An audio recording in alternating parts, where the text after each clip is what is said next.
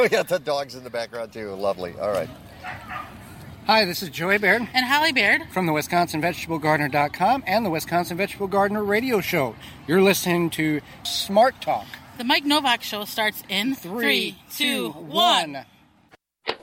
Here we will explore true facts about the leaf mimic Katie did.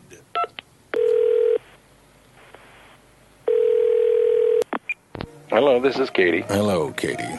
This is Evolution calling. E, what's up? Long time. Well, I'm just calling for your 100 million year check-in. Cool. How is it going? Oh, awesome. No, it's good. Yeah, I mean, you probably noticed. What? What should I have noticed? You're joking, right? We look like leaves, dude. We look exactly like a leaf. Mm-hmm. Yeah. Yeah, you do. Why? Man, I knew you were going to do that. You're judging us. You're judging. You're theoretical. Out here, things try to eat you. Like, actually eat you. And then you come along and you're like, natural selection is going to cure all your problems. And we were like, fine, let's try it. And then when we finally get the package, guess what? I'm going to say it. Your instructions sucked.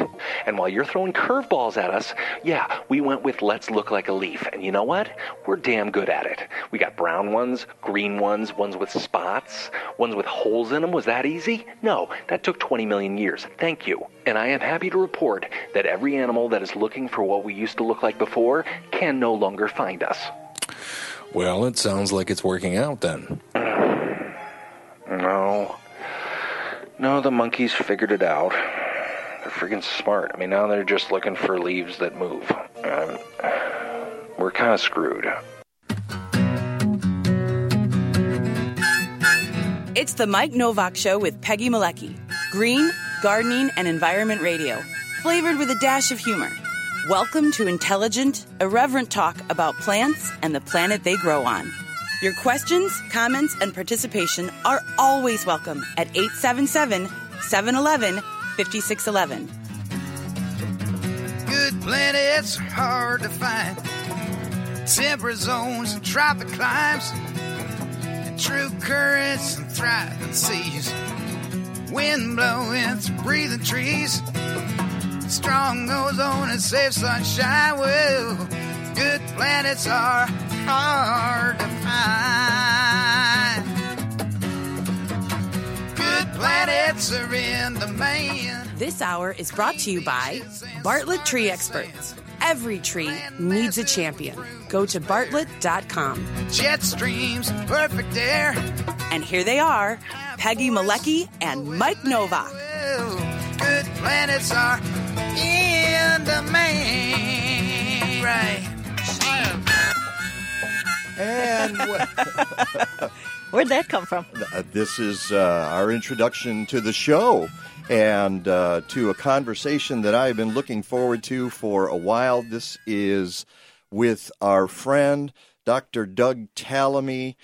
He's the author of a brand new book, Nature's Best Hope. He's a professor in the Department of Entomology and Wildlife Ecology at the University of Delaware. Now, the thing you need to know... Oh, yes, hold up the book, please. I think I'm lined up with the camera. There we are. The thing he is into is... science. Okay, he's a science guy. He's also quite a writer. And if you recognize the name... It's because, and he's staring at us on the Skype right now. I'm looking; he's looming over us like a deity. All right, we can't hear him. So I'll tell you what. Let's bring him in. Dr. Tallamy, good morning. Good morning, Mike. How are you? I'm great. How are you doing? I'm fine, but no deity here. Just no deity. There is just science. Okay, science and. Right. Exactly.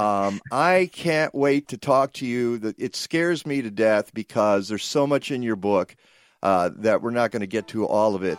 So what I might just say is, why don't you just speak for 45 minutes and we'll turn on your mic. But no, I think you're going to enjoy this conversation with Doug Tallamy.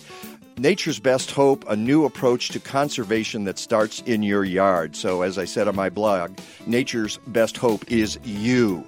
So you better listen. We'll be right back. It's the Mike Novak Show with Peggy Malecki. That's not just a tree in your yard, it's an investment. It's a windbreak. It's a natural work of art. It's part of the family, which is why you want Bartlett tree experts to care for your trees. Now is a great time to go to Bartlett.com and see what they can do for you. Did you know that winter's a prime time to have your trees pruned? One of the reasons is that without leaves, the structure of the tree is easier to evaluate.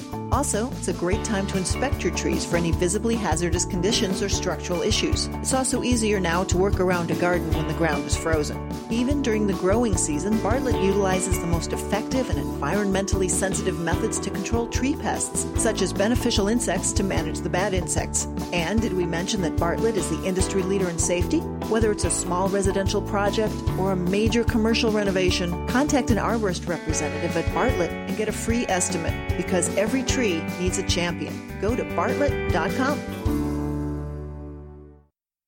From boat To your freezer, with a quick stop at your doorstep.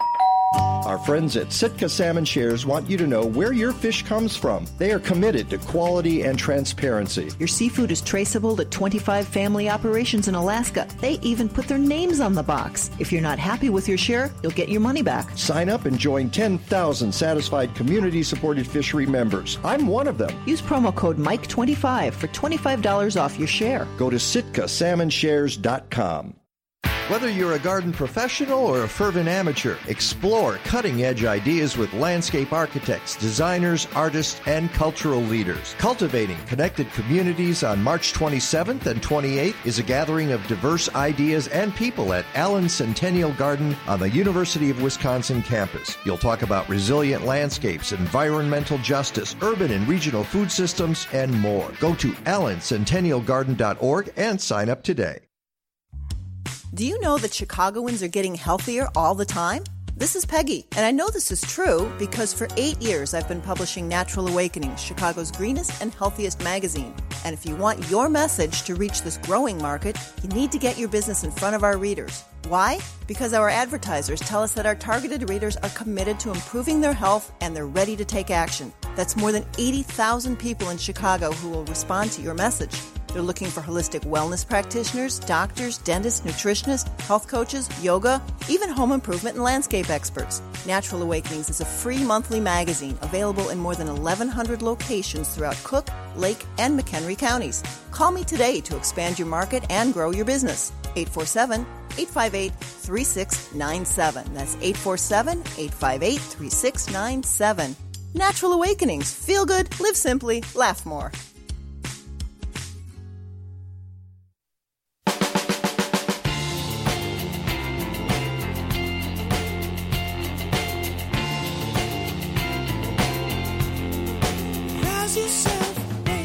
Welcome back to the Mike Novak Show with Peggy Malecki. As I mentioned in our first segment, you should settle back, grab a cup of coffee. Don't wander too far from your radio or Bring the whole pot of coffee over. You don't want to leave the radio. Not at all. Please don't spill it into the keyboard. I've done that.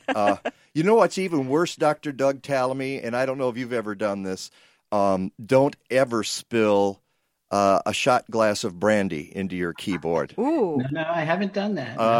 That was it. I mean, you could practically... That was it. Boom, yeah, I done. know. You could practically see the sparks coming off of it, and that computer was done at that point. I'm sorry to hear that. Yeah, I know. But then, I was at a major radio station and once spilled almost an entire can of Coke into a control board. That was not good either. So... Tomato juice. Try tomato juice. I've done that. Tomato juice? Oh, boy. Yes. I should have brought some. I've got some sitting at home. I should have it here right with me now. Doug Tallamy is the author of several books. I first met him in 2000. I think this is the fourth time we've chatted. Over the years. I know 2008, 2012, 2015, and I think now, so I think it's 4. Because the first time I talked to you, you just had gotten your first, was that your first book, Bringing Nature Home? Yes. Okay. That's what I thought. How native plants sustain wildlife in our gardens. And I've got the copy I had at the time, and it still has all the sticky tabs in the book from our first interview in 1927. So, and it makes me want to open it and say, what did I mark at that time? Yeah, what's changed in your perception since then? But what I remember of the book, well, let me just say this. I ran with your book and the ideas of it, and folks should know that you've kind of become, and I know you don't like, you're not a deity, but you're kind of an icon in the natural world because your ideas have really taken root. And so congratulations on that. In fact, I go into garden talks now, and I say, you need to read this book. You need to understand how important insects are in our world. You need to understand how we're losing habitat at an alarming rate. And you need to do something about it. And that is what this next book, I mean, you wrote a book in between with Rick Dark, who's going to be actually speaking at Allen Centennial Garden. We just did a commercial for that very, very soon in March. But that was The Living Landscape that you wrote with Rick Dark. And now you've written Nature's Best Hope, which is sort of a sequel to Bringing Nature Home. And let me just say, this one has even more sticky tabs in it. And you know you're in trouble when you're trying to write a blog post, and you go back to find the pages that you wanted to mention, and there are 100 of them. So I would say congratulations, because it tells me how much good information is in this book. And the thing that I'm very impressed about is you finished the job that you started, or you've moved along the way. Because in Bringing Nature Home, and I think you and I discussed it, was a lot about what was going on in the East Coast, because that's your frame of reference. And now you've expanded it to the country and the world, and what we should be doing. So with that as a prelude, welcome. Thank you so much. Where would you like to start? I mean, there are so many concepts in here that are important. Maybe we should start with lawns. Maybe Sorry, that's okay. It was the book. See, even the book was happy. It hit the dinger. Yeah. I would say let's start with what's a homegrown national park. Sure. That's a concept you bring up, and you did in Bringing Nature Home. Yeah, what is the idea of a homegrown national park? Okay, well, that actually gets back to lawns. We have more than 40 million acres in lawn today, which is bigger than the size of New England. And we're still adding a lot of lawn each year. So I remember one day sitting down saying, well, what would happen if we cut that area in half? That gives us 20 million acres to play with. And I started adding up the size of national parks in the lower 48. And it turns out that you add up all of them, or nearly all of them, and it's still less than 20 million acres. So here's an opportunity to create the largest national park in the country. Be a little bit different because it's going to be scattered all over the place. But I call it Homegrown National Park because we're going to do it at home. We're going to do it at least on private property and managed landscapes. And it'll be a vital source of conservation because those are the areas that are in between our real national parks, in between our parks and our preserves. And that's going to provide connectivity so that they're no longer isolated fragments of habitat. So we're going to reduce the area in lawn, put the powerful plants back that support the life around us. And that will provide the connectivity that allows both plants and animals to survive in between those parks and preserves. You talk about connectivity, and that's a key to some of your writing. The idea that you can try to have pockets, you can have preserves, you can have wilderness areas, but if they're not connected to anything, it's harder for species to survive and thrive. Very much so, yeah. We've had the idea that humans and nature cannot coexist. So humans are here and nature's someplace else. So we keep driving our conservation efforts into more and more remote areas, the only places that don't have humans in them, which means those areas are small, they're isolated.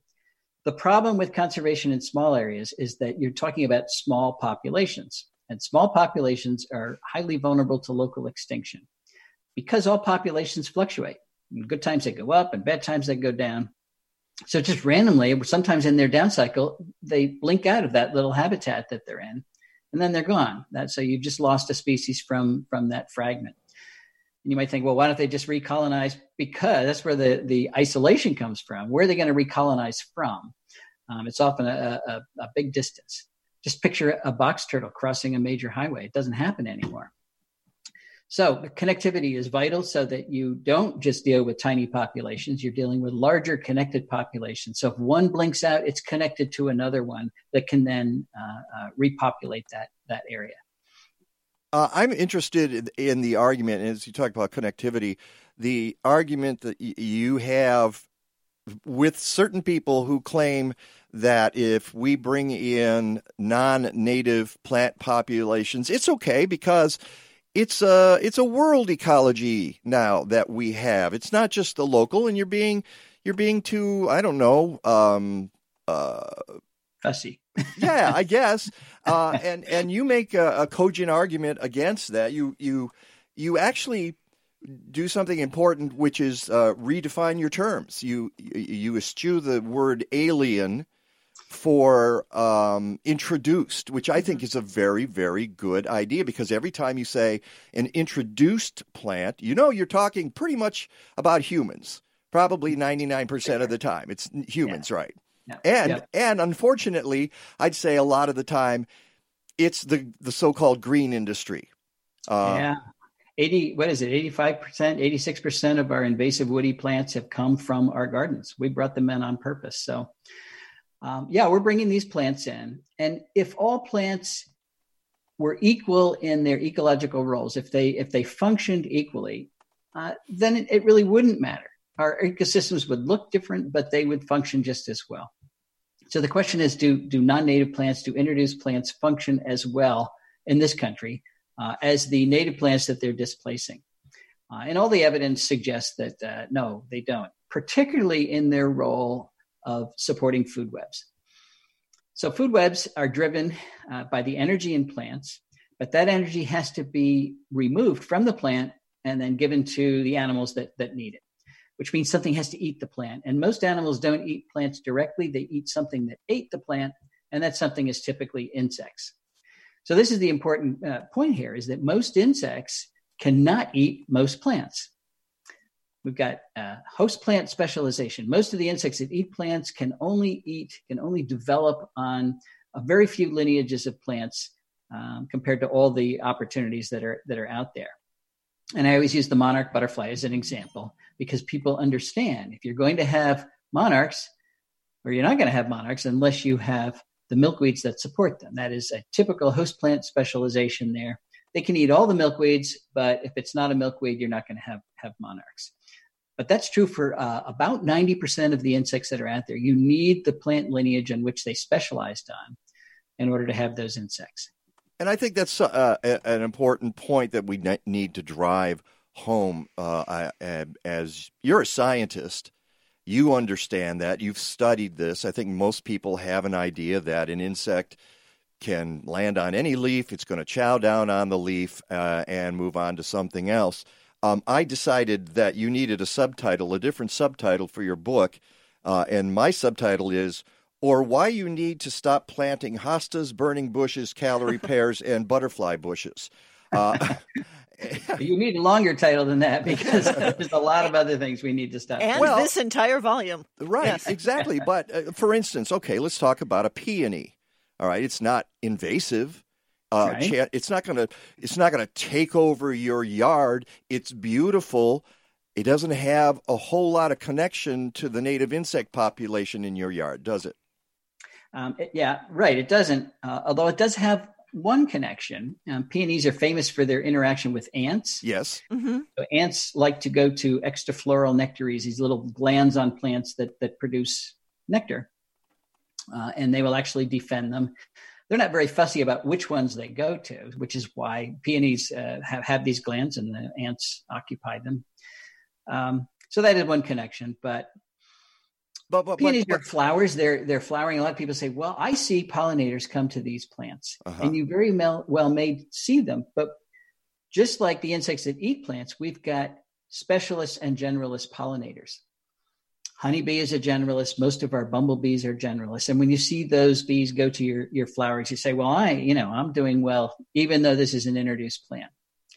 But we have to take care of the 4,000 species of native bees, many of which are specialized on particular plant genera. So, for example, where I live, there are about 13 species that can only reproduce on the pollen of goldenrod. If I put peonies in my yard, I lose those 13 species because they don't have what they need. And that is true for asters. It's true for native willows. It's true for sunflowers. They all have a suite of specialist bees associated with them. And the peonies aren't meeting the needs of any of those species. So there is room for compromise here. I recently had a student, Desiree Narango, who graduated last year, but she worked with chickadees in the suburbs of Washington, D.C. And the bottom line is that she found when you have 70%, at least 70% of the biomass of the plants in your yard native, you can have sustainable chickadee reproduction. But when you exceed that, when there's more than 30% introduced plants, then the chickadee population declines steadily. So that gives us a target. There's actually room for compromise there because you can have your crepe myrtle or your peony or your camellia, as long as it's not more than 30% of the plant biomass in your yard. Good luck with that. And that. to me, that's good news, because if I said you can't have any introduced plants, there wouldn't be many people listening to your show. So, or you, unfortunately. Or me, right. But my point would be, and we're going to break here in about a minute. My point would be is that we've gone so far down the wrong road right now. We're in a cul-de-sac. Mm-hmm. If you look at Peggy was talking about driving in today and looking at the yards. What'd you see, Peggy?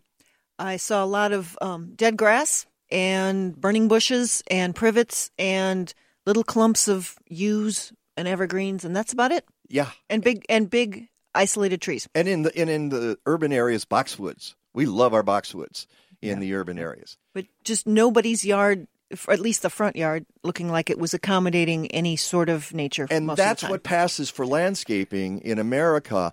I started a group called the Midwest Ecological Landscape Alliance back in 2002. It survived for 15 years, but at that time we were saying there's got to be a better way, and we had a hard time surviving. Okay, so we'll get to that sort of thing in a second. That is Dr. Doug Tallamy. He's the author of Nature's Best Hope. We hope you pick up a copy today. It's the Mike Novak Show with Peggy Malecki, and we'll be right back. Our last best hope for saving this unique fragile blue orb is the power of we. And it comes to Chicago from March 6th through 15 in the form of the 9th annual One Earth Film Festival. 26 films, 48 events, 4 counties. It's family friendly with screenings for children as young as age 3. Venues include Navy Pier, Peggy Nodebart Nature Museum, the Chicago Cultural Center, and more. Be part of the Midwest premier environmental film festival. Go to oneearthfilmfest.org.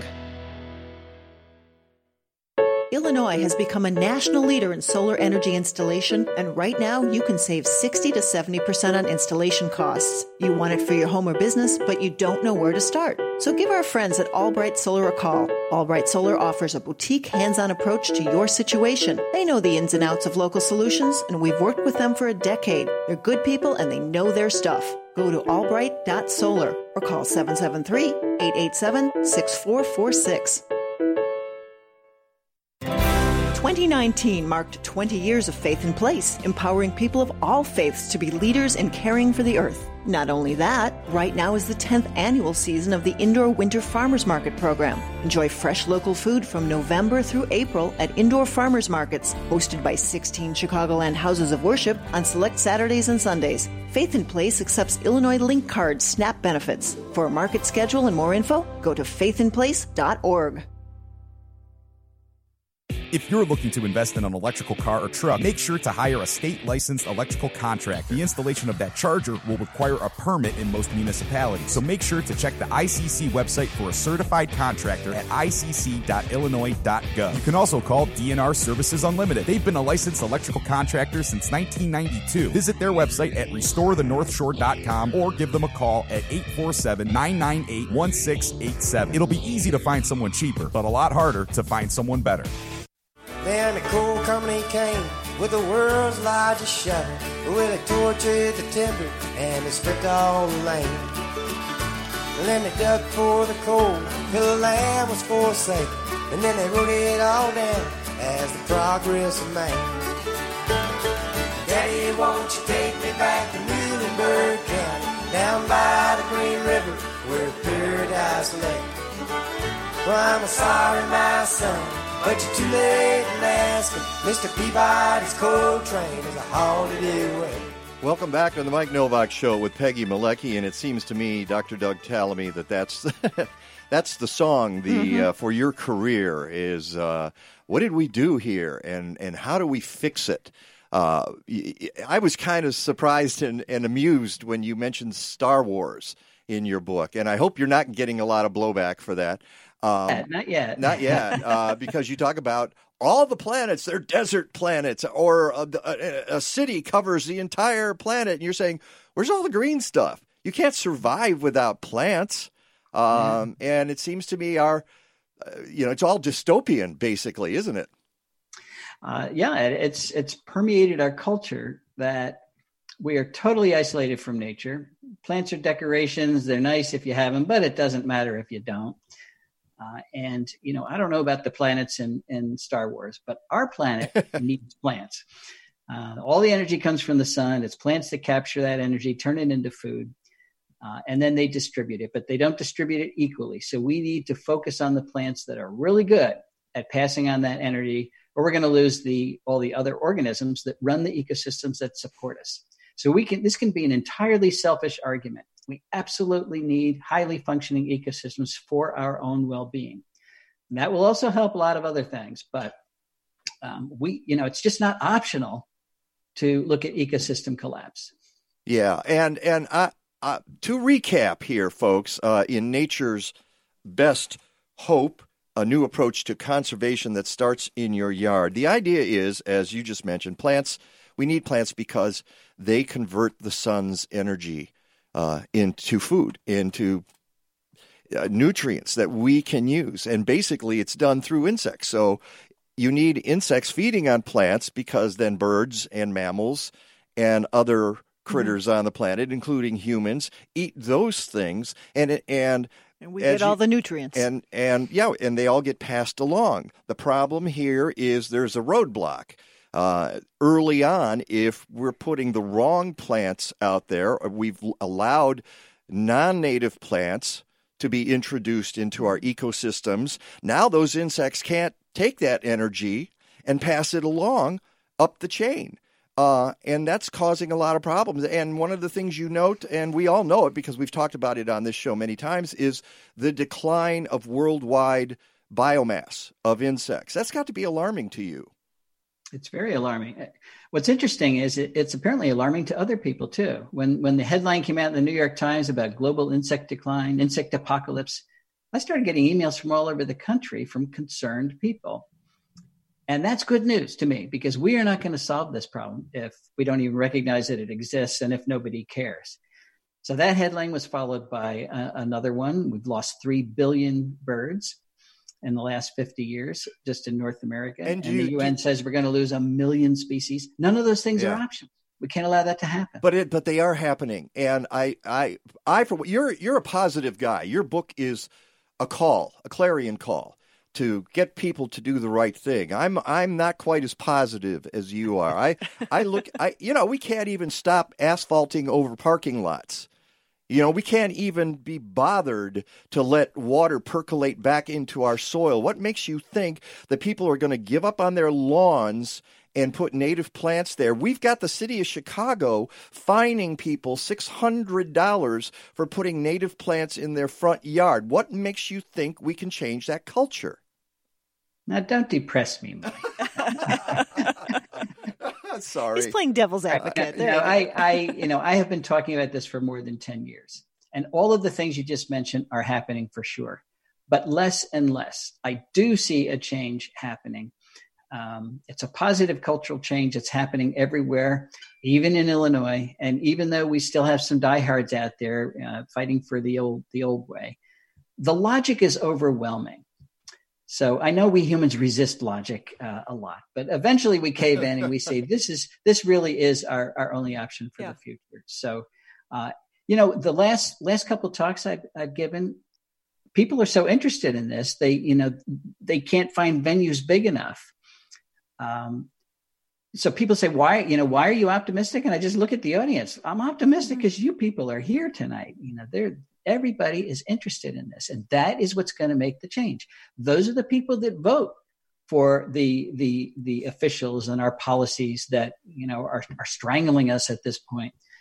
So we vote early and often, and we can actually change this. And I'm only going to depress you one more time here, and and just say that's part of our problem too. Is you look at the top of the political chain in this country, our natural protections and laws are being dismantled brick by brick right now. Now, that can change in November, but people need to know that if you want to just save the ecosystems of our country and the world as well, you need to have that change, because that guy is not going to be the one to move us in the right direction. That's all. I'm just saying. And I think it's some of the bringing it home. If you want your grandchildren to be eating 30 years from now, or like you brought up the story in the book of the monarchs and the milkweed, of the person who had convinced her father, who didn't want anything except he decided he liked monarch butterflies and started planting milkweed. That's a positive story. I did like that. I appreciate that. True story. We're relaxing policy right now, relaxing regulations because that's what people say they want.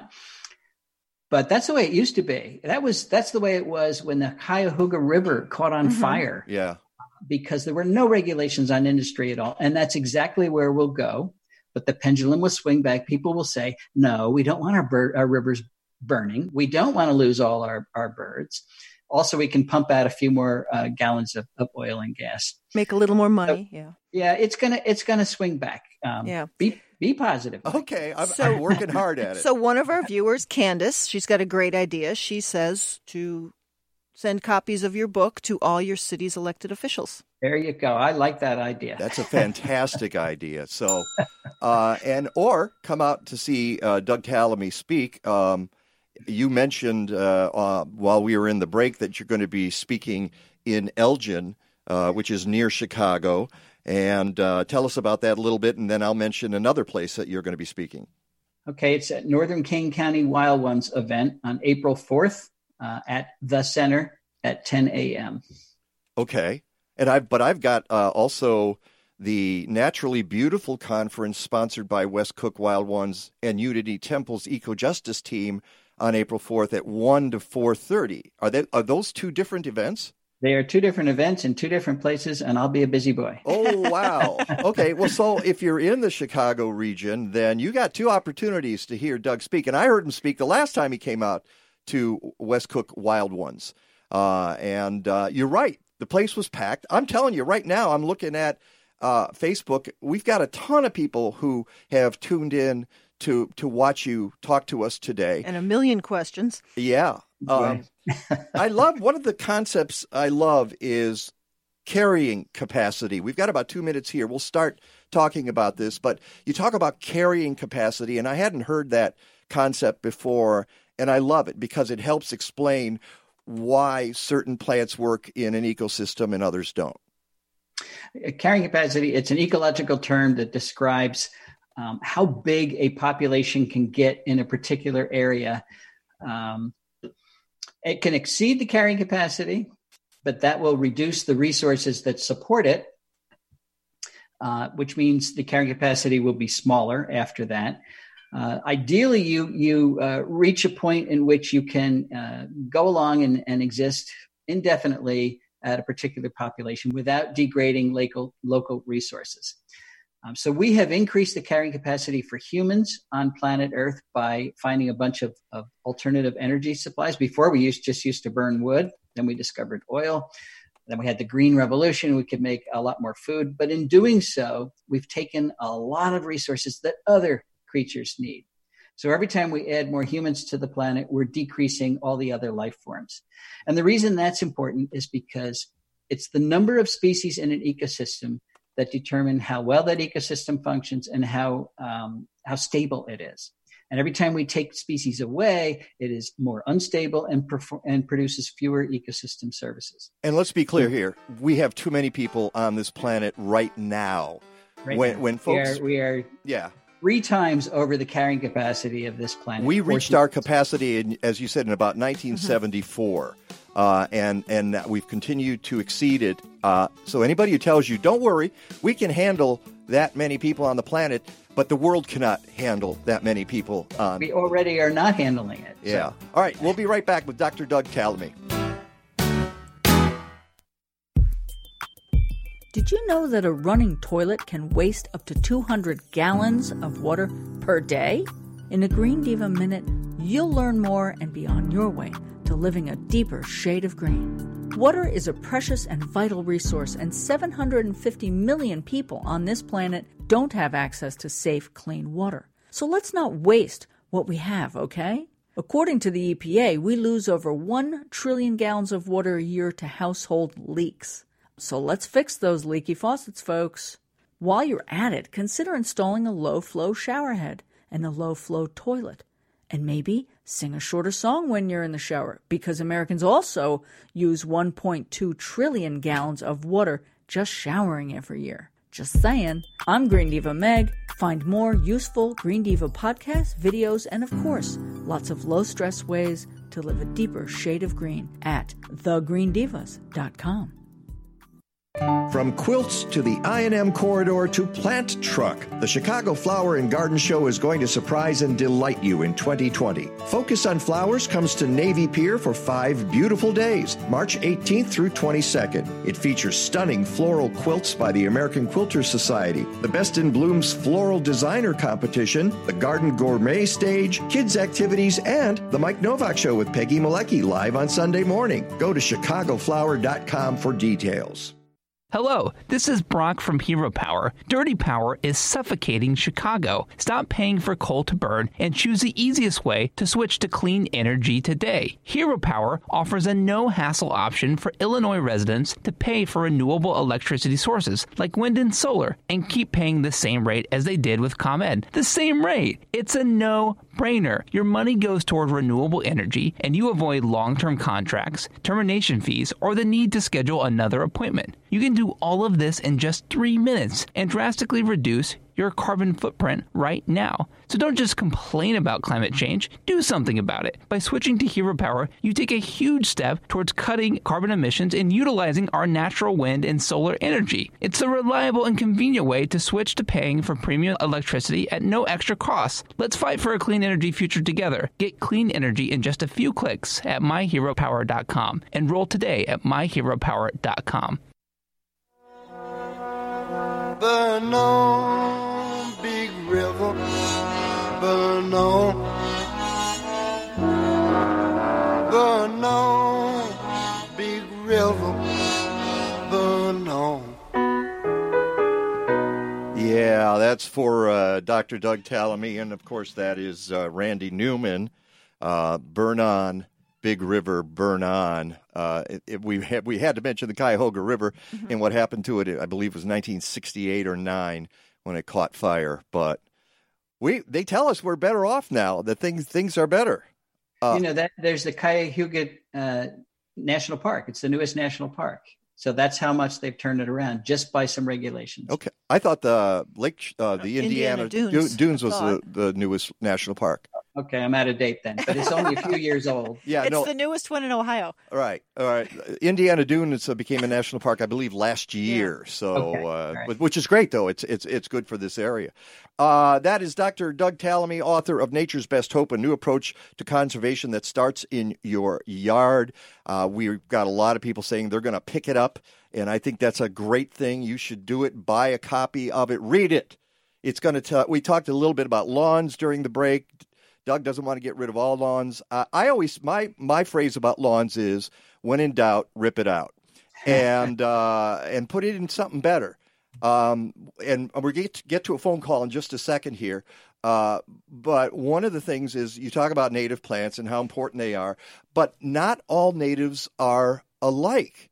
As you say in the book, there are certain keystone species that are more valuable than others. Can you talk about that for a second? Yeah, that's one of the most important findings that we've come across recently. About 5% of our native plants are producing about 75% of the food that drives these food webs. And I'll just give you a quick example. Oak trees, the most powerful plants that we have in this country. So where I live, they support 557 species of caterpillars, 557 species of bird food. I can compare that to tulip trees, another good native plant, but they only support 21. So there's a huge difference, even among native plants. Things like yellowwood don't support anything.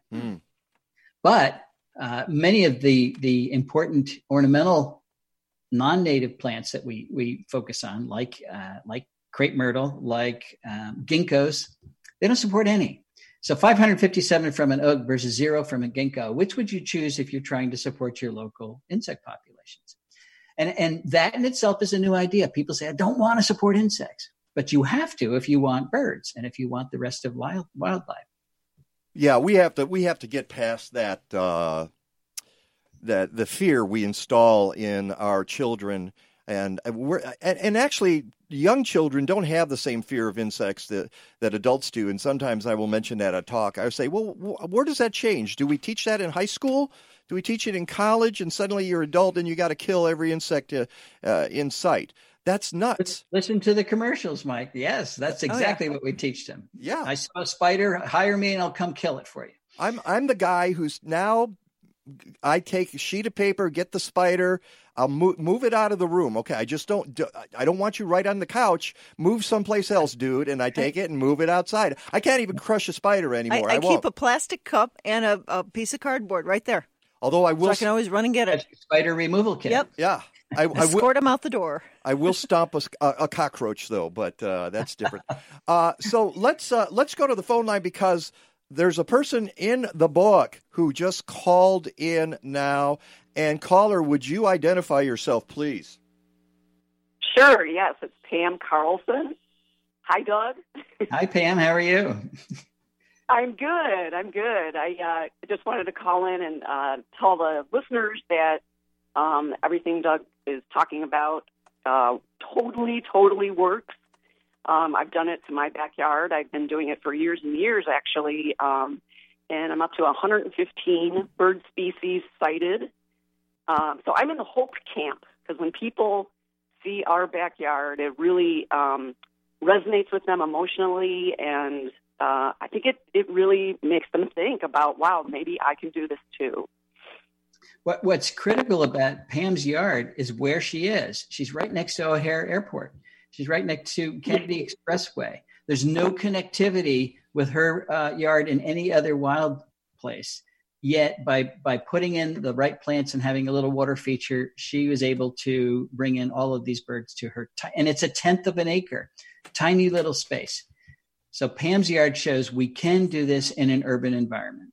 And we've had Pam on the show to talk about that. And Pam, I think we got to bring you back. And the next thing I'm going to do is make a trip to your yard. Yes, we need a road trip. Yeah, road trip over to Pam's backyard. Bring your binoculars. Yeah. You have the coffee ready, we'll have the binoculars. What species are you seeing right now, Pam? That's what I want to know.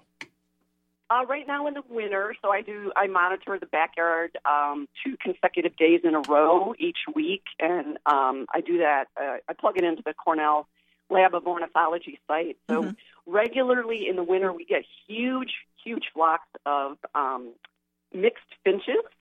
So like just last week, I had over 100 finches in the yard.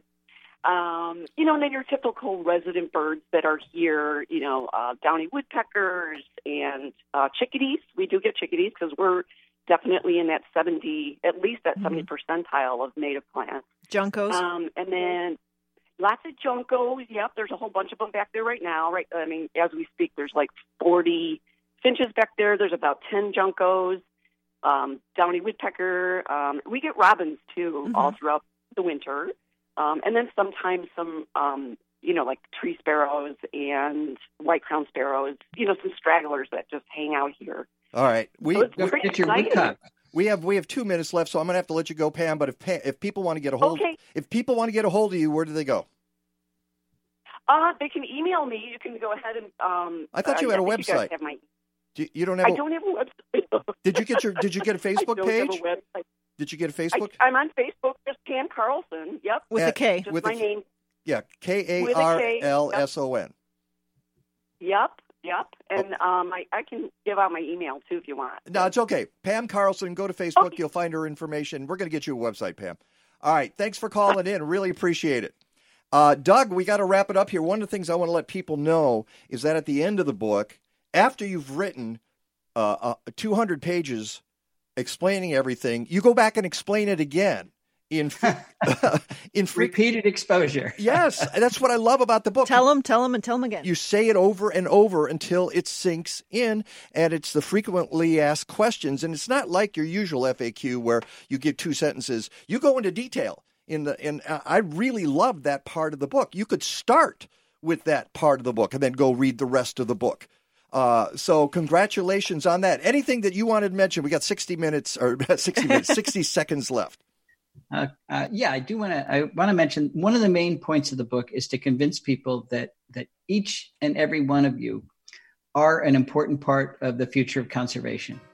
Whether you own a piece of the earth or whether you're in a high rise in the middle of a city, you can volunteer in any of the natural areas. But we all, the concept that stewardship only is the responsibility of a few experts. That's gone. Everybody is now responsible for taking care of our planet and the life on it. I'm going to have to leave it at that. Dr. Doug Tallamy, thank you so much. We really appreciate it.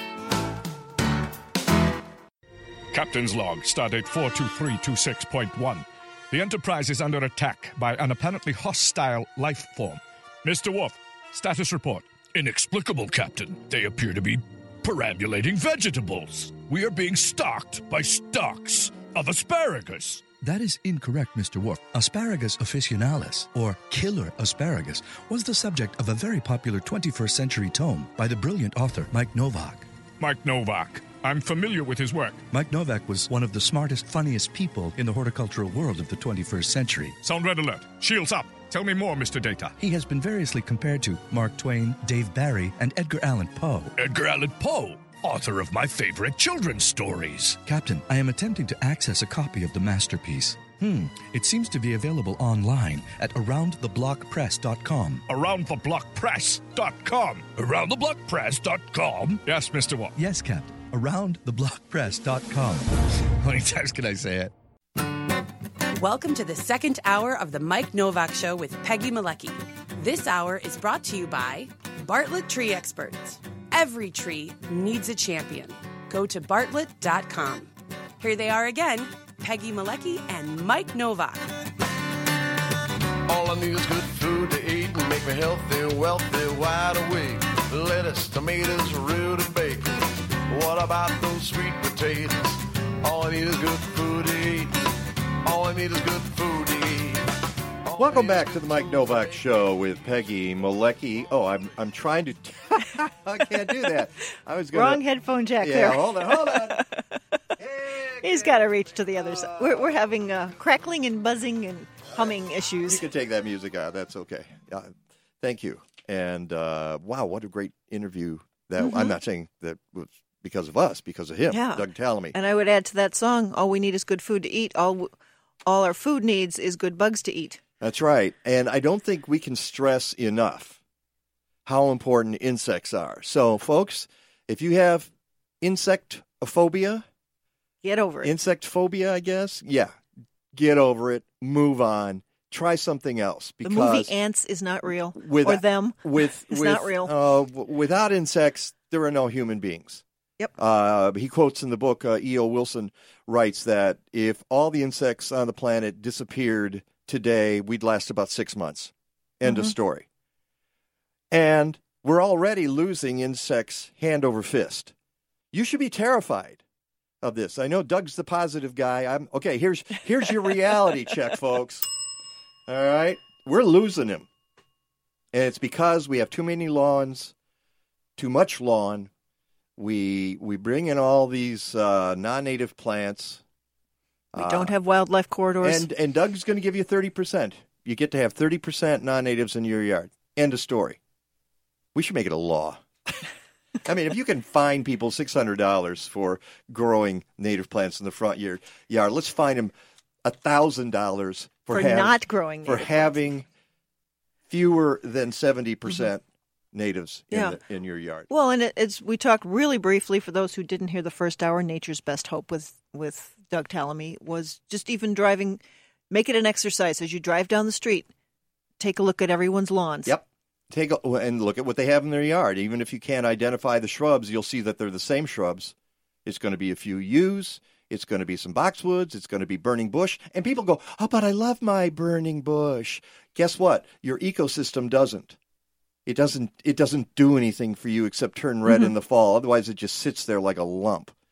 So, just saying. I'm going to go into mean mode here. Okay? And by the way, if you go to my blog at mikenovak.net, MikeNowak.net, and you read about Doug's book, I write about his assistant, Kimberly Shropshire, his research assistant, who developed the Native Plant Finder for the National Wildlife Federation. You can type in your zip code, and find a list of native plants that are best for your zip code.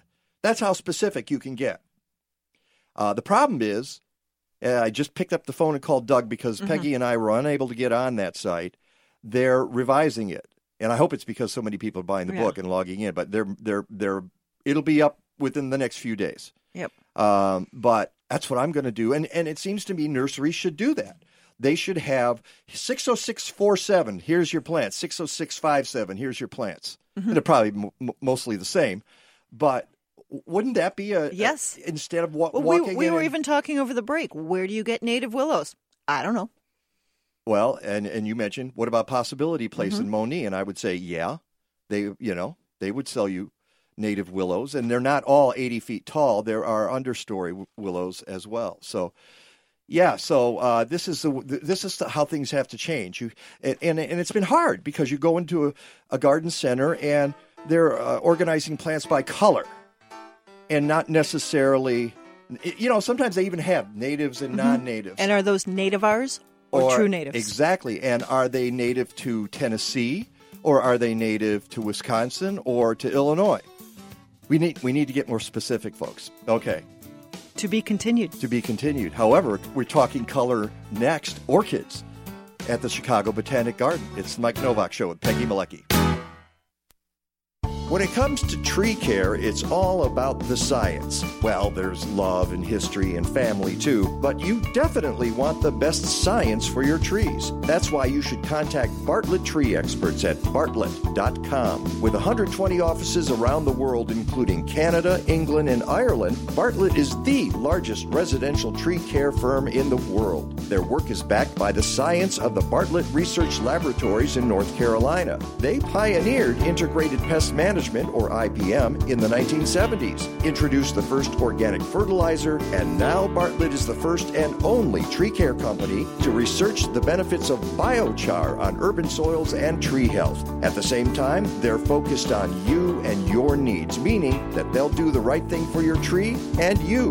Put science to work for your trees. Get a free estimate today, because every tree needs a champion. Go to bartlett.com. Do you believe plants have the power to change the world? We mean resilient landscapes, environmental justice, urban and regional food systems, pollution-purging plants, and more. Come to Madison, Wisconsin this March 27th and 28th to explore cutting-edge ideas with landscape architects, designers, artists, and cultural leaders at Cultivating Connected Communities. A diverse group of professionals and passionate amateurs alike will gather at the University of Wisconsin, and you can be part of it. Go to allencentennialgarden.org and sign up today. From boat to hand-delivered to your doorstep, You can have responsibly wild-caught seafood with convenient monthly home delivery right here in the Midwest. Once you've tasted the line-caught seafood from Sitka Salmon Shares, you'll never want grocery store fish again. Sign up at SitkaSalmonShares.com and join 10,000 satisfied community-supported fishery members. I'm one of them. Use promo code MIKE25 for $25 off your share. Go to SitkaSalmonShares.com. You should not have to fight for our planet alone, which is why the 9th annual One Earth Film Festival celebrates the power of we. From March 6th through 15th, view 26 films in 4 counties at more than 40 venues in the Chicago region. From climate change to extinction to farming to predators to watermelons, there's something to change your heart and your mind and get you to take action. This is the Midwest's premier environmental film festival. Go to oneearthfilmfest.org. Illinois has become a national leader in solar energy installation, and right now you can save 60 to 70% on installation costs. You want it for your home or business, but you don't know where to start. So give our friends at Albright Solar a call. Albright Solar offers a boutique, hands-on approach to your situation. They know the ins and outs of local solutions, and we've worked with them for a decade. They're good people, and they know their stuff. Go to albright.solar or call 773-887-6446.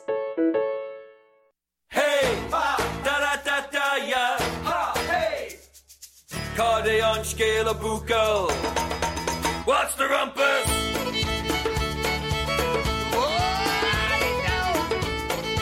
Welcome back to the Mike Novak Show with Peggy Malecki. That's a group called Gaelic Storm. This is from my old Sheffield Garden Walk CD from 2013. So cool. Maybe I'll play some a lot more of fun. those. Yeah, good stuff. Hey, you want to give a shout out to some of our new sponsors this week? No. Let's move on. Okay, yes, of course I do. All right, who have we got, Peggy? So Sitka Salmon Shares. You just heard the spot for that from boat to doorstep. If you use the discount code MIKE25, you'll get $25 off your salmon shares. And I'm just going to tell you, because I do have a share, it's the best salmon, the best fish you've ever tasted in your life. And as we had Nick Mink on the show several weeks ago, who's the CEO and founder. And he explains about how they catch fish responsibly, and that's part of the whole deal. So $25 off if you use the code Mike25. And then you also heard the One Earth Film Festival. The Power of We is the theme this year. It's running March 6th through 15th at locations throughout the greater Chicago area. You can go to oneearthfilmfest.org for all the details. And we'll be interviewing one of the directors, maybe 2 of the directors from the Film Fest coming up. And one more. One more. It is spring when you know that the Chicago Flower and Garden Show is coming back. 2020 Focus on Flowers, chicagoflower.com, March 18th through 22nd at Navy Pier. We're going to have Tony on the show in a couple of weeks. Tony Abruscato, who is the director of the show, and it sounds like they've got some really, really cool stuff. Yeah, and we'll be giving away tickets for that in upcoming weeks as well. So there you go. You got it all. And speaking of great shows, if you are tired of the dreariness of winter in Chicago, what you need to do is go on up to Glencoe to the Chicago Botanic Garden for their Orchid Show. It started just yesterday and continues through March 22nd. We have on the line with us right now on the, is it the Zoom or the Skype machine here? The Zoom machine. He's zooming on in. Okay. Jim Ault, Ph.D., Director of Ornamental Plant Research at the Chicago Botanic Garden, and he also happens to be an orchid geek, right? Totally. I'll admit it. Thanks for having me on. Our pleasure. Everybody's got their love. There are the daylily people, there are the iris people, there are the scary ones are the carnivorous plant people. Yeah. Well, and here I am. I work with plants professionally, and that's what I go home to as a hobby too. So I guess I'm fully geeked into it. I know that's interesting. That you take your hobby home with you, and a lot of people don't. They always say that the cobbler's children have no shoes, but you've got orchids all over your house, right?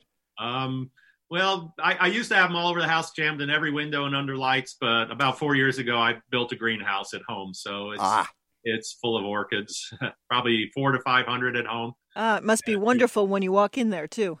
Oh, fragrance especially. Yeah. That's really important to me, is to get, we were joking a little while ago. It's a shame we don't have smell-o-vision here, because I have some wonderfully fragrant orchids here in the office with me that maybe I'll have a chance to show a few off. So. Well, why don't you tell us which are the fragrant ones if people are out looking for orchids? And let's face it, a lot of people love orchids, but I think a lot of people are terrified of them because they don't.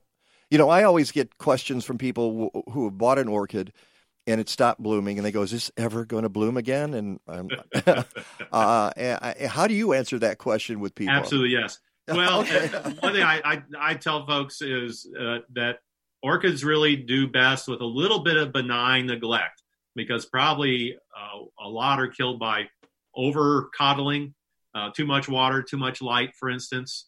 So it's a matter of understanding their basic cultural needs and then making sure you don't overdo it.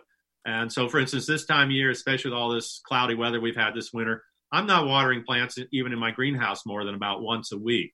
And so I have to be careful not to overwater. Otherwise, I can cause disease issues. The roots will rot off. They're really kind of sleeping right now. And can I say that in my house, which is obviously much darker than what you have, I might go a couple weeks. I might go 3 weeks, and they don't seem to suffer at all. It depends on the plant, of course. Yeah, absolutely. But I would rather err on the side of too much dryness than overwater, because you can't really correct overwatering, can you? Yeah, once you've killed the roots, then that's a bad cycle into the compost pile, without a doubt. And the plant will tell you if it's getting too dry, because the leaves will start to shrivel, the pseudobulbs will start to shrivel a little bit, and you can realize it, kick it up. I tell folks, just basically once you see growth initiating at this time of year, whether it's roots, new leaves, flower stalks coming up, that's the time to start increasing the water. I just noticed that the other day. I'm sorry, I keep jumping in front of Peggy here, and then I'll let you have a question. Okay. My beautiful, I have an avocado plant that's 7 feet tall. And I carried it from outside up a flight of stairs, and then a shorter flight of stairs. And it's now in the upstairs room. And I noticed just this week, it's starting to send out new leaves. My avocados, too. I mean, mine are not 7 feet tall. They're about 2 feet. But, yeah, they're all getting new little leaves. I've got several plants with new little leaves on other houseplants as well. And people say, "Are you going to get avocados?" And I say, "No, I don't have a greenhouse. That is not going to happen." You can get it 15, 20 feet tall in your house. You might. You might. Hey, it's not that big before they'll start making fruit. Really? Okay. Or my lemon tree. The one lemon that's been on there since last June is finally turning yellow. I mean, it's a long cycle. Wow. All right. Well, what I was going to ask you on orchids for the home grower, and I might be jumping ahead, but I've never had luck with them. Sure. Do you have them in plastic pots, clay pots? Do you have them in those cedar baskets? What's the best way for a home gardener? Yes, yes, and yes. Okay. I prefer clay pots at my home for a couple reasons. One, just the weight factor, because sometimes orchids can get top heavy, and plastic pots, I can't tell you how many times I tip them over, and then all the bark falls out of the pot, and then you have a mess to clean up, and you have to repot. Also because clay pots, of course, they have that good porosity, a good aeration to the roots. And so many of the orchids that we cultivate are from the tropics. They're epiphytes, which means they grow on trees. And so the roots are used to being well exposed to air circulation, et cetera. So clay pot just gives you that. That said, I do have other orchids that I grow strictly in plastic pots. The lady slipper orchids, for instance, the Paphiopedilums, which are very popular plants. Because where those are native to, they're either growing in ground, or where they do grow up on cliff faces, it's constant rain in Southeast China or Vietnam. And so keeping a little more moisture around their roots, a plastic pot makes more sense. So once again, you've got to know your plant. And, you really do. Yeah, but it sounds like often, again, getting roots in too much muck, too much soil is almost detrimental. It's not absolutely good. It's not good for the plants. And most of those that grow orchids tend to repot.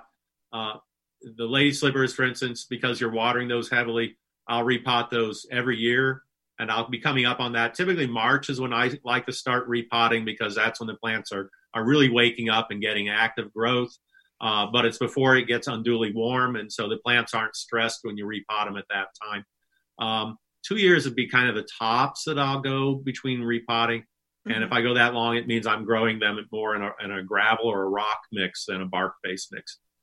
Talk about the kinds of mixes that you should use, and I think that might be an area where people go wrong out of the gate. Absolutely, yes. Still the most common are bark-based mixes, and this is literally Douglas fir bark that was simply a byproduct from the timber industry in the Pacific Northwest, and somebody realized 30, 40 years ago, hey, we can grind that into smaller pieces and grow orchids in it. And then there's a bark that's coming out of New Zealand now that's also a pine bark, but it's a bark that doesn't break down as fast. And so a lot of people are going to that. Sometimes it's just straight sphagnum moss, and that's actually also coming from New Zealand. It's a higher quality sphagnum moss than is harvested here in this country. And so you'll see, for instance, the moth orchids often are sold in sphagnum moss, and they grow very well in that. And then people just have their own mixes where they'll mix bark with perlite for extra aeration. Sometimes charcoal is added, small pieces, not the cooking charcoal, but especially hardwood charcoal. But I would say bark is still probably the most common, followed by sphagnum moss at this point. Really? Now I'm interested in the sphagnum moss because doesn't it have a tendency to make water run off? I mean, it's harder for it to be absorbed into the sphagnum moss, isn't it? Yeah, if you let it go bone dry, then it's like a sponge that you left in the kitchen, haven't used for a month, and then you go to re-wet it, and you realize it's not absorbing water. And so you have to kind of work hard to get sphagnum moss re-moistened. But that's typically used with orchids like the moth orchids and, again, the lady slippers that really want constant moisture. And so the rule of thumb is there. You put your finger in the moss. If you can still feel moisture, you don't water. And if it's getting dry, then it's time to water it. And I will say, we tell people all the time, and you know this, Dr. Ault, that folks really, if they have potted plants, they really shouldn't dig up soil in their yard and put their plants in them indoors. They should get a soilless mix, or at the very least, I'll tell you what I do occasionally. I will steal some compost out of my compost bin and mix it in with a soilless mix. Okay. I've done the same thing. Yeah, just to add. Fair game. Yeah, I was just mentally picturing you trying to carry your 7-foot avocado up all those flights of stairs in soil out of the garden, and it's weighing 50 pounds. So let's not go there, folks. Yeah, there's a YouTube video for that. I repotted it a couple of years ago because it was in a terracotta. And I said, okay, enough of that. No. I'm going to hurt myself. So I put it in plastic, and actually it's good because it retains water better, and the avocado wants a lot of water. As I have found. So it still drains well, but now I can at least move it. But yeah, that's a lesson to folks. All of these mixes are readily available in garden centers, sometimes even box stores. Yeah, even box stores will have them. But I always tell people to shop at your local independent garden center because not only are you going to get the mix you want, they're going to explain to you how to use it. So that's not happening at the box store. And you're exactly right. That's crucial. Yeah. And I would add that absolutely all the independent garden centers in the Chicago area, even if they're not selling orchids, they'll have somebody on staff with that expertise, and they'll have the bark and the perlite. There's some orchid nurseries still in the area. Houseman's, of course, in the southwest suburbs is a venerable second, third generation. You can get your potting mix there. And here during the Orchid Show, actually on the weekends, a couple of the local growers are selling bark mixes, as well as the Illinois Orchid Society that's here every weekend through the entire show to basically, there's a repotting station and to walk people through the very kind of questions that we're talking about right now, just when to repot, how to repot, what size pot to use, what mix. And so folks can come up to the garden any of the next 5 weekends and buy bark here as well. And buy orchids on the weekends. Yeah. There is that. Yeah. Well, and then on March 14th and 15th is the actual Illinois Orchid Society spring show. Correct. And that, of course, I'll tell folks who are really more in the depth of orchids or want to see a lot of diversity. The gardens displays are just phenomenally artistically done. And, we talk about 10,000 flower buds, and I believe we're probably there. It's really amazing having walked through it the last 2 nights. But the Illinois Orchid Society is where all the well, where the people like Mike and myself bring plants out of our collections and bring them to the show. And that's a juried show. So it's there will be 3 really large exhibits. The Illinois Orchid Society, Wisconsin, Iowa Orchid Societies will come over as well. And probably about 15 exhibits total with, I would imagine, over 1,000 plants in totality. I can assure you I'm not bringing my avocado plant anywhere. It doesn't fit in the car nicely. Well, not only does it not fit in the car, but because I don't have a greenhouse, when I bring it in for the winter, it gets beat up pretty good. By the end of the winter, the leaves have started to turn brown. Some of them are frayed.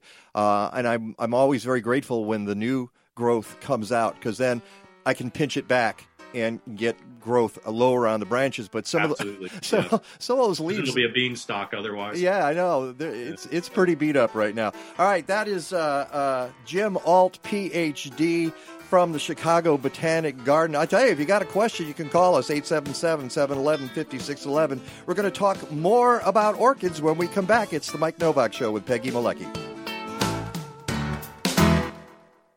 Concrete and asphalt absorb the sun's energy. So when a heat wave strikes, city neighborhoods with few trees and lots of black pavement can get hotter than other areas. A lot hotter. 15, 18 degrees Fahrenheit difference across a city at the same time. Vivek Chandis of Portland State University leads a heat mapping project funded by the National Oceanic and Atmospheric Administration. Over the last few summers, the project partnered with local groups in Washington, D.C., Portland, Oregon, Boston, and other cities. Volunteers use cars equipped with sensors that gather temperature and humidity data. Chandis and his team use that data to create digital maps showing how temperatures vary block by block. The hottest areas are often low-income, underserved neighborhoods. Chandis says getting residents involved in collecting data can help inspire local solutions. For example, people may initiate tree planting projects targeted at the neighborhoods that need them most. The partnerships have been really instrumental in being able to get the communities together, to convene them, to go out and do this campaign, and then to come back and start interpreting what it is that they're seeing and ultimately what it is they can do about it. Climate Connections is produced by the Yale Center for Environmental Communication. Learn more at yaleclimateconnections.org. Stay in touch with The Mike Novak Show. Find us on Facebook and YouTube at The Mike Novak Show. Use the Twitter handle @MikeNow. Send us a photo on Instagram at The Mike Novak Show, or write to us, mike@mikenovak.net. We're also at thegreendivas.com, Apple Podcasts, Spotify, Stitcher, TuneIn, and on the Smart Talk Radio Network. Podcasts and blog posts are available every week at mikenovak.net. Sign up to get our newsletter on the homepage and support the sponsors who support us. Look for logos and specials at mikenovak.net.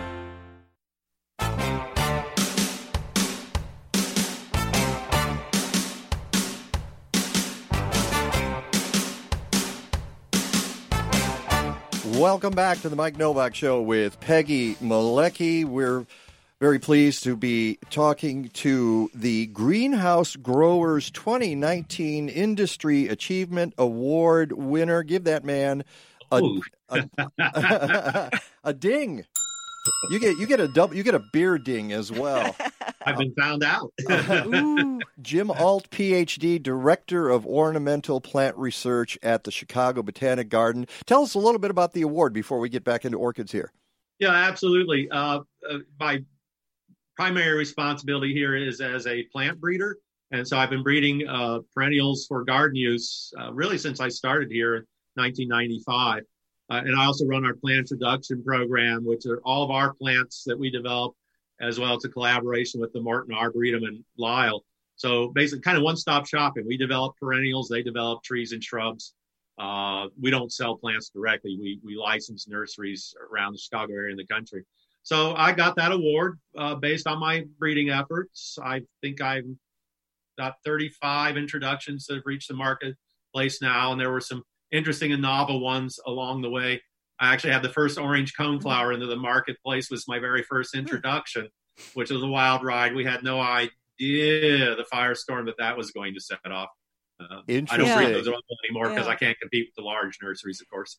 And you're working with a lot with Baptisia too, right? That's correct. Yeah, we've had 12 of those, and I'm back to breeding on them actually after a little pause.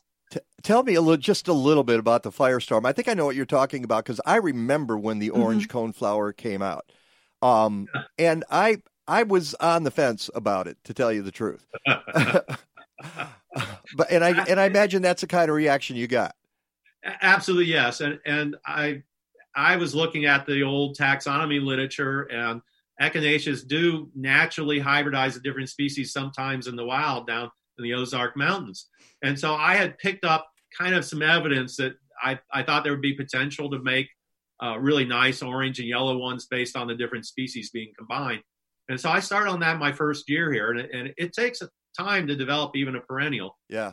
From that first cross on that to when we actually had that first plant in the trade, I think it was 7 or 8 years, and typically even 10 years for phlox and other things I worked on. I was 1 year ahead of the competition. I wasn't the only person who had a green light go off on that and think about it. And, we had propagated. We had them with some big nurseries, Monrovia and some other big nurseries, but we had no idea the demand because everybody's getting sold out. And I was actually getting, distraught and angry people directly approaching me at the Botanic Garden. It's like, well, I'm the breeder. I'm not the grower. And they're a challenge. And the orange coneflowers were very difficult to cultivate, especially in the early years and the earlier derivations of them. But there was a reason that one of the two species, Echinacea paradoxa, is native to the Ozark Mountains on limestone, and very porous limestone. So you have a plant with a taproot, high pH, no nutrients. The water just goes straight past the roots like that. And we drop them into our clay soils around here. We put mulch on, we fertilize, we get the hose out. We've just like we were talking orchids earlier, we probably killed with kindness an awful lot of the orange coneflowers early on. So. Yeah. Wow. I like that story. See, that's interesting. And I'm betting you didn't get rich off of this.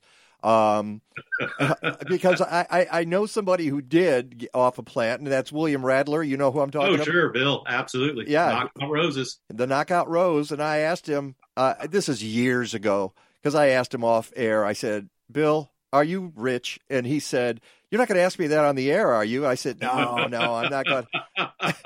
and so I've known Bill, so hopefully, I won't get in trouble for this. But when the first royalty check rolled in for the first year of sales on that, he was able to quit his day job. Oh, my goodness. I'll bet. Yeah, because when I asked him off air, I said, are you rich? He said, yeah. So that's the way that went. But not every. Really the best example of a backyard breeder making it big time. Exactly. There's no question about it. Why not? You got to cheer him on because nobody makes money in horticulture. So somebody did. How cool is that? Yeah, awesome. He gets a ding. All right. We want to give away a couple of pairs of tickets to the Orchid Show. And the way we're going to do that is you have to have been paying attention to this show so far. What? Yeah, really. Jim Ault talked about a couple of kinds of media that you can grow your orchids in.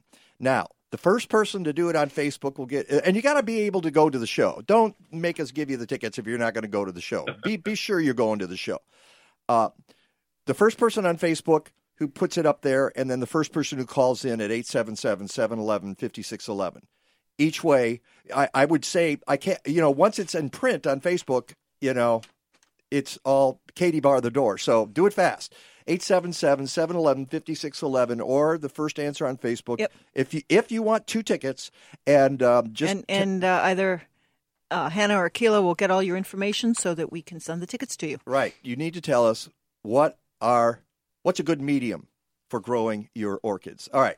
Let's get back. You were going to do a little show and tell there. Absolutely. Jim. And I can tie in some of the questions we had earlier. So let me reach behind me. You got to be watching this on Facebook, folks. So look at this.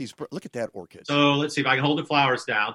We'll start with the moth orchids. The scientific name on this is Phalaenopsis, but I think this is a great one to start with because first off, I think practically every grocery store and Home Depots, et cetera, are all selling these Phalaenopsis orchids now, and wonderful selections that are available. And then I want to bring it up so you can see the foliage as well.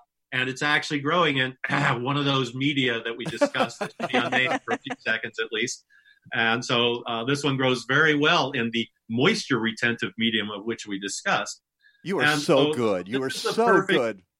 Yep. It's a perfect starter orchid because this really handles low light. It likes the temperatures typically in the house. They bloom for a long time. These flowers will last upwards of a couple of months. And you can see we have additional flower buds here that haven't opened yet.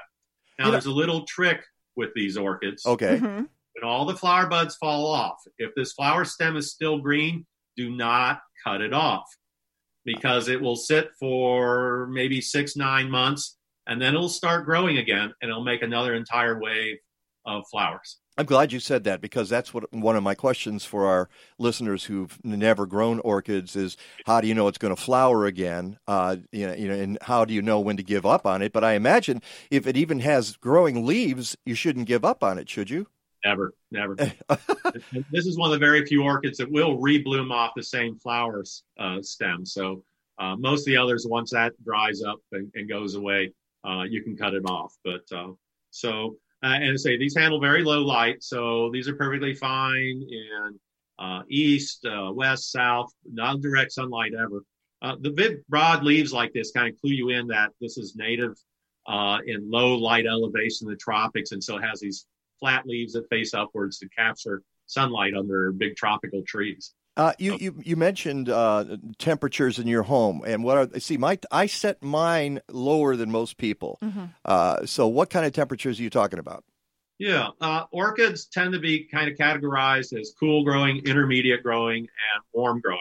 And intermediate growing, typically nighttime temperatures in the upper 50s to mid 60s, and daytime temperature 10 degrees above that. And so the Phalaenopsis orchid I'm holding would be perfectly happy with 60, 65, even 70-degree nights and warmer by day, and would tolerate that just fine. Okay, we've got about a minute and a half, so you're probably not going to be able to do your second show and tell. I just want you to give me 45 seconds on what you really like about the show that's at the Chicago Botanic Garden.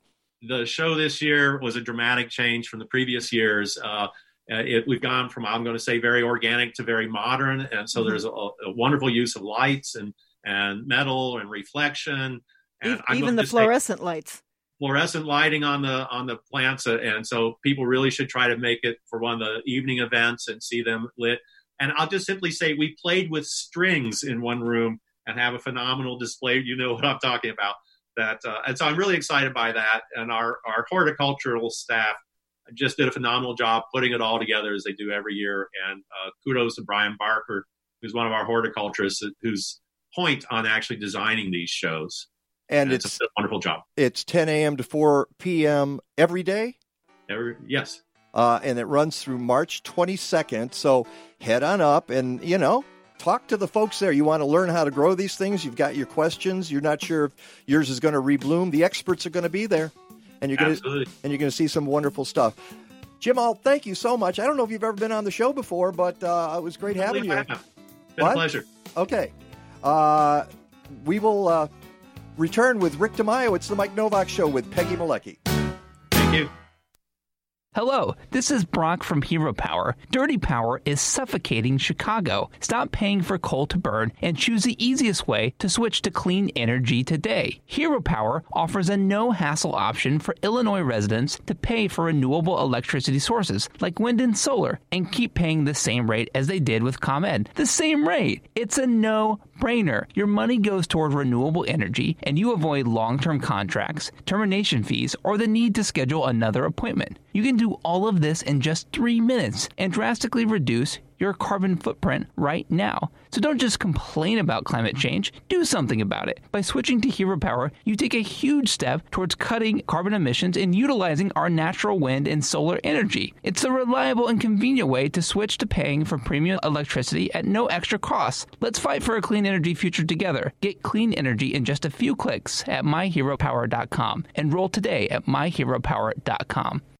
2019 marked 20 years of Faith in Place, empowering people of all faiths to be leaders in caring for the earth. Not only that, right now is the 10th annual season of the Indoor Winter Farmers Market program. Enjoy fresh local food from November to April at indoor farmers markets hosted by 16 Chicagoland houses of worship on select Saturdays and Sundays. Faith in Place accepts Illinois Link Card SNAP benefits. For a market schedule and more info, go to faithinplace.org. The Chicago Flower and Garden Show wants you to focus on flowers from March 18th through 22nd at Navy Pier. Admire displays like the 75 hanging quilts or 24 beautiful display gardens. Participate in the Get Growing Series educational seminars or the Make and Take workshops. Watch top floral designers compete in the Best in Blooms event or see fantastic dishes come to life at the gourmet stage. Be in the audience for the Mike Novak Show with Peggy Malecki on Sunday morning. To learn more, go to chicagoflower.com.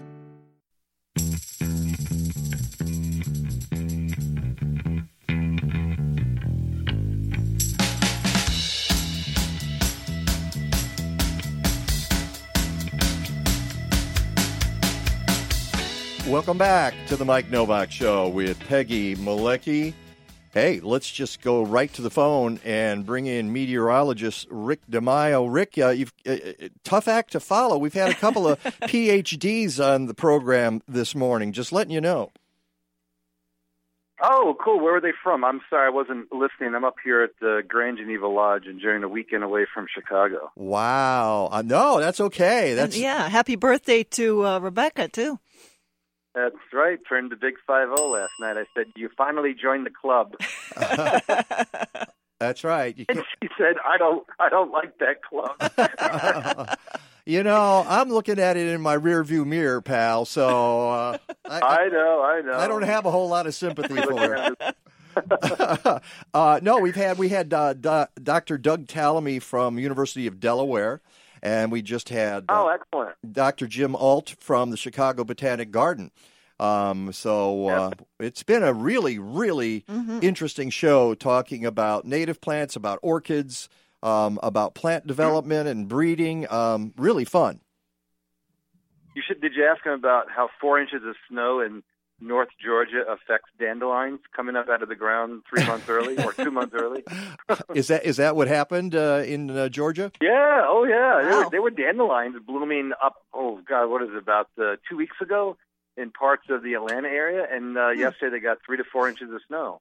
Wow. So that would have been a great question to ask them. You know, no, it wouldn't, because I can tell you right now, a dandelion will shrug it off and say, they scoff. Yeah, they laugh at that kind of snow and move on. But, you know, it's funny because the other day I was looking for a forecast, and I turned to the Weather Channel, and I forgot. It's amazing how, if you haven't watched it for a while, I forgot that there's like no weather anymore. No, I forgot that they named their storms. Yes, winter storm. And was like, you knew that. I did know that. Yes, but he blocked it out of his mind. I blocked it out, and I went in and it was like Winter Storm Kale or whatever they were calling it. You can't. No, it wasn't kale. It was something like that. Pomegranate. It was Kade. It was Kade. Yeah. It was Cade, yeah. Yeah, They don't name them. They don't name them after vegetables yet, but I'm sure they're going to run out of a nameless food. They're going to run out, yeah, because they're going to start naming spring storms, and they're going to. It's going to be messy. I'd forgotten, but oh well. All right, I just had to bring that up. I know. But I'm looking at your forecast here. You're looking. We're looking at a little bit of. You know, it's so interesting. We haven't. No major storms. All these events come through, and you see the TV guys going, "Oh, we got snow on the way," and I'm like, "Oh, come on!" Right. Yeah, it's low impact event, and how many times, Mike and Peg, have we seen snow changing over to rain and freezing drizzle? And this is, I think, storm number 5 so far this year. And it's one thing. It's not like it feels like February. This is like March. This is what you get in March. Yeah. Where you get clipper systems go north. The snow falls. It gets wet. You get a little bit of slushy stuff on the pavement. It gets cold behind it, turns to like concrete, and then it melts 3 days later. Yeah. So that's been the pattern. However, by the middle of the week, we got another storm coming through, which has a little bit more punch to it. and a little bit more cold air. So I would not be surprised, and we've seen this in the past, the second half of February is probably going to be the snowiest and coldest with that combination of the winter. And who knows if it, drags into March at this time. Still nothing in the way of any significant Arctic outbreaks. But from an unpleasant situation, winter is definitely going to kind of rear back and, kind of fire its, blast of Arctic air and snow at us for the next couple of days, beginning Wednesday. And it looks like for the next 2 weeks, it looks kind of like what we typically get around here in February. But so far, you get to the middle of February, about the 15th, which we'll get to next week. And that's usually when you begin to see the signs of the Arctic air just kind of not assembling. Yeah. And it's still going to be the case this year. But again, another winter where it hasn't been that cold. And again, I still wonder about how that affects, wildlife and things like that. I saw a skunk the other night running around in Evanston. I don't think I've seen a skunk before in February. They're usually kind of hiding out. Am I right about that? I haven't seen them, but I have smelled them around Highland Park as well. And I saw a possum about a week ago, too. Yeah, the possums I've seen, but the skunks, they usually kind of hide. And I think the skunk was like walking around going, okay, is it time to come out yet? I don't know. They don't watch the weather. They just kind of like feel it. Mm-hmm. I meant in a way of like weather forecast. Or yeah. Like that. Anyway, I've seen a lot of insects, too. I can tell you why they don't watch the weather. It's because the Weather Channel names their storms. That's why the skunks. yeah. Tropical Storm named LePew. After my brother. I don't like that. But I think what's interesting to point out is the moisture feed that came all the way from the Gulf of Mexico and the Pacific Ocean. We call them these atmospheric rivers. Produced nearly 8 to 10 inches of rain across parts of Georgia and Alabama into western North Carolina. I mean, flash flood watches galore from that part of the country all the way up into the Mid-Atlantic. And now they're getting back into another heavy rain setup again this week and then probably for the next week. So they've completely flipped from the very, very dry weather that they had in the summertime when they had that extreme drought all the way into the autumn. And these are the things I was telling my Loyola students last week. I go, this is an example of how you go from one extreme to another. Is just the atmosphere just takes this big U and just flips everything from a ridge to a trough, and it sits there for 3 or 4 months. And if you get enough moisture, you can get phenomenal amounts of precipitation. And oftentimes students are like, why are you teaching me this stuff? I want to know about climate change. I'm like, because I'm teaching you the linkage of weather to climate change. I just can't teach you the results. I have to teach you examples as well. And I think this is definitely one of those examples where the Southeast is now basically under flood, where 6 months ago they were under drought. And those are the questions I always love to pose, maybe the PhD from Chicago Botanic Gardens and also the University of Delaware. Yeah, that would be a good question. Real quickly, before we get to a forecast, I also hear that the Pacific Northwest has been getting hammered by rain. Yeah, and snow. Yeah, tremendous amounts of rain. Yeah, and tremendous amounts of rain, and also their snow level has been going up and up and up. And this, again, has an impact on any glaciers that are left over Olympic National Park. So you not only warm it, but you also melt them down as well. Quick forecast, Rick. Got it. 1 to 2 inches of snow today, clearing tomorrow and Tuesday, and then more snow 3 to 4 during the day on Wednesday. Wow. Mike. Well, it'll be the most snow since Halloween. Okay. It'll be the most snow since Halloween. Talk to you next week. All right. Thanks a lot, Rick. Appreciate it. I want to thank everybody on the show today, Doug Tallamy and Jim Ault, of course, Rick DeMaio. Thanks to Kayla, Hannah, and Andrew. Even Andrew. Until next time, go green or go home. Yes, it's over. How'd you like it? I don't know. I slept through the whole thing. Well, you didn't miss much.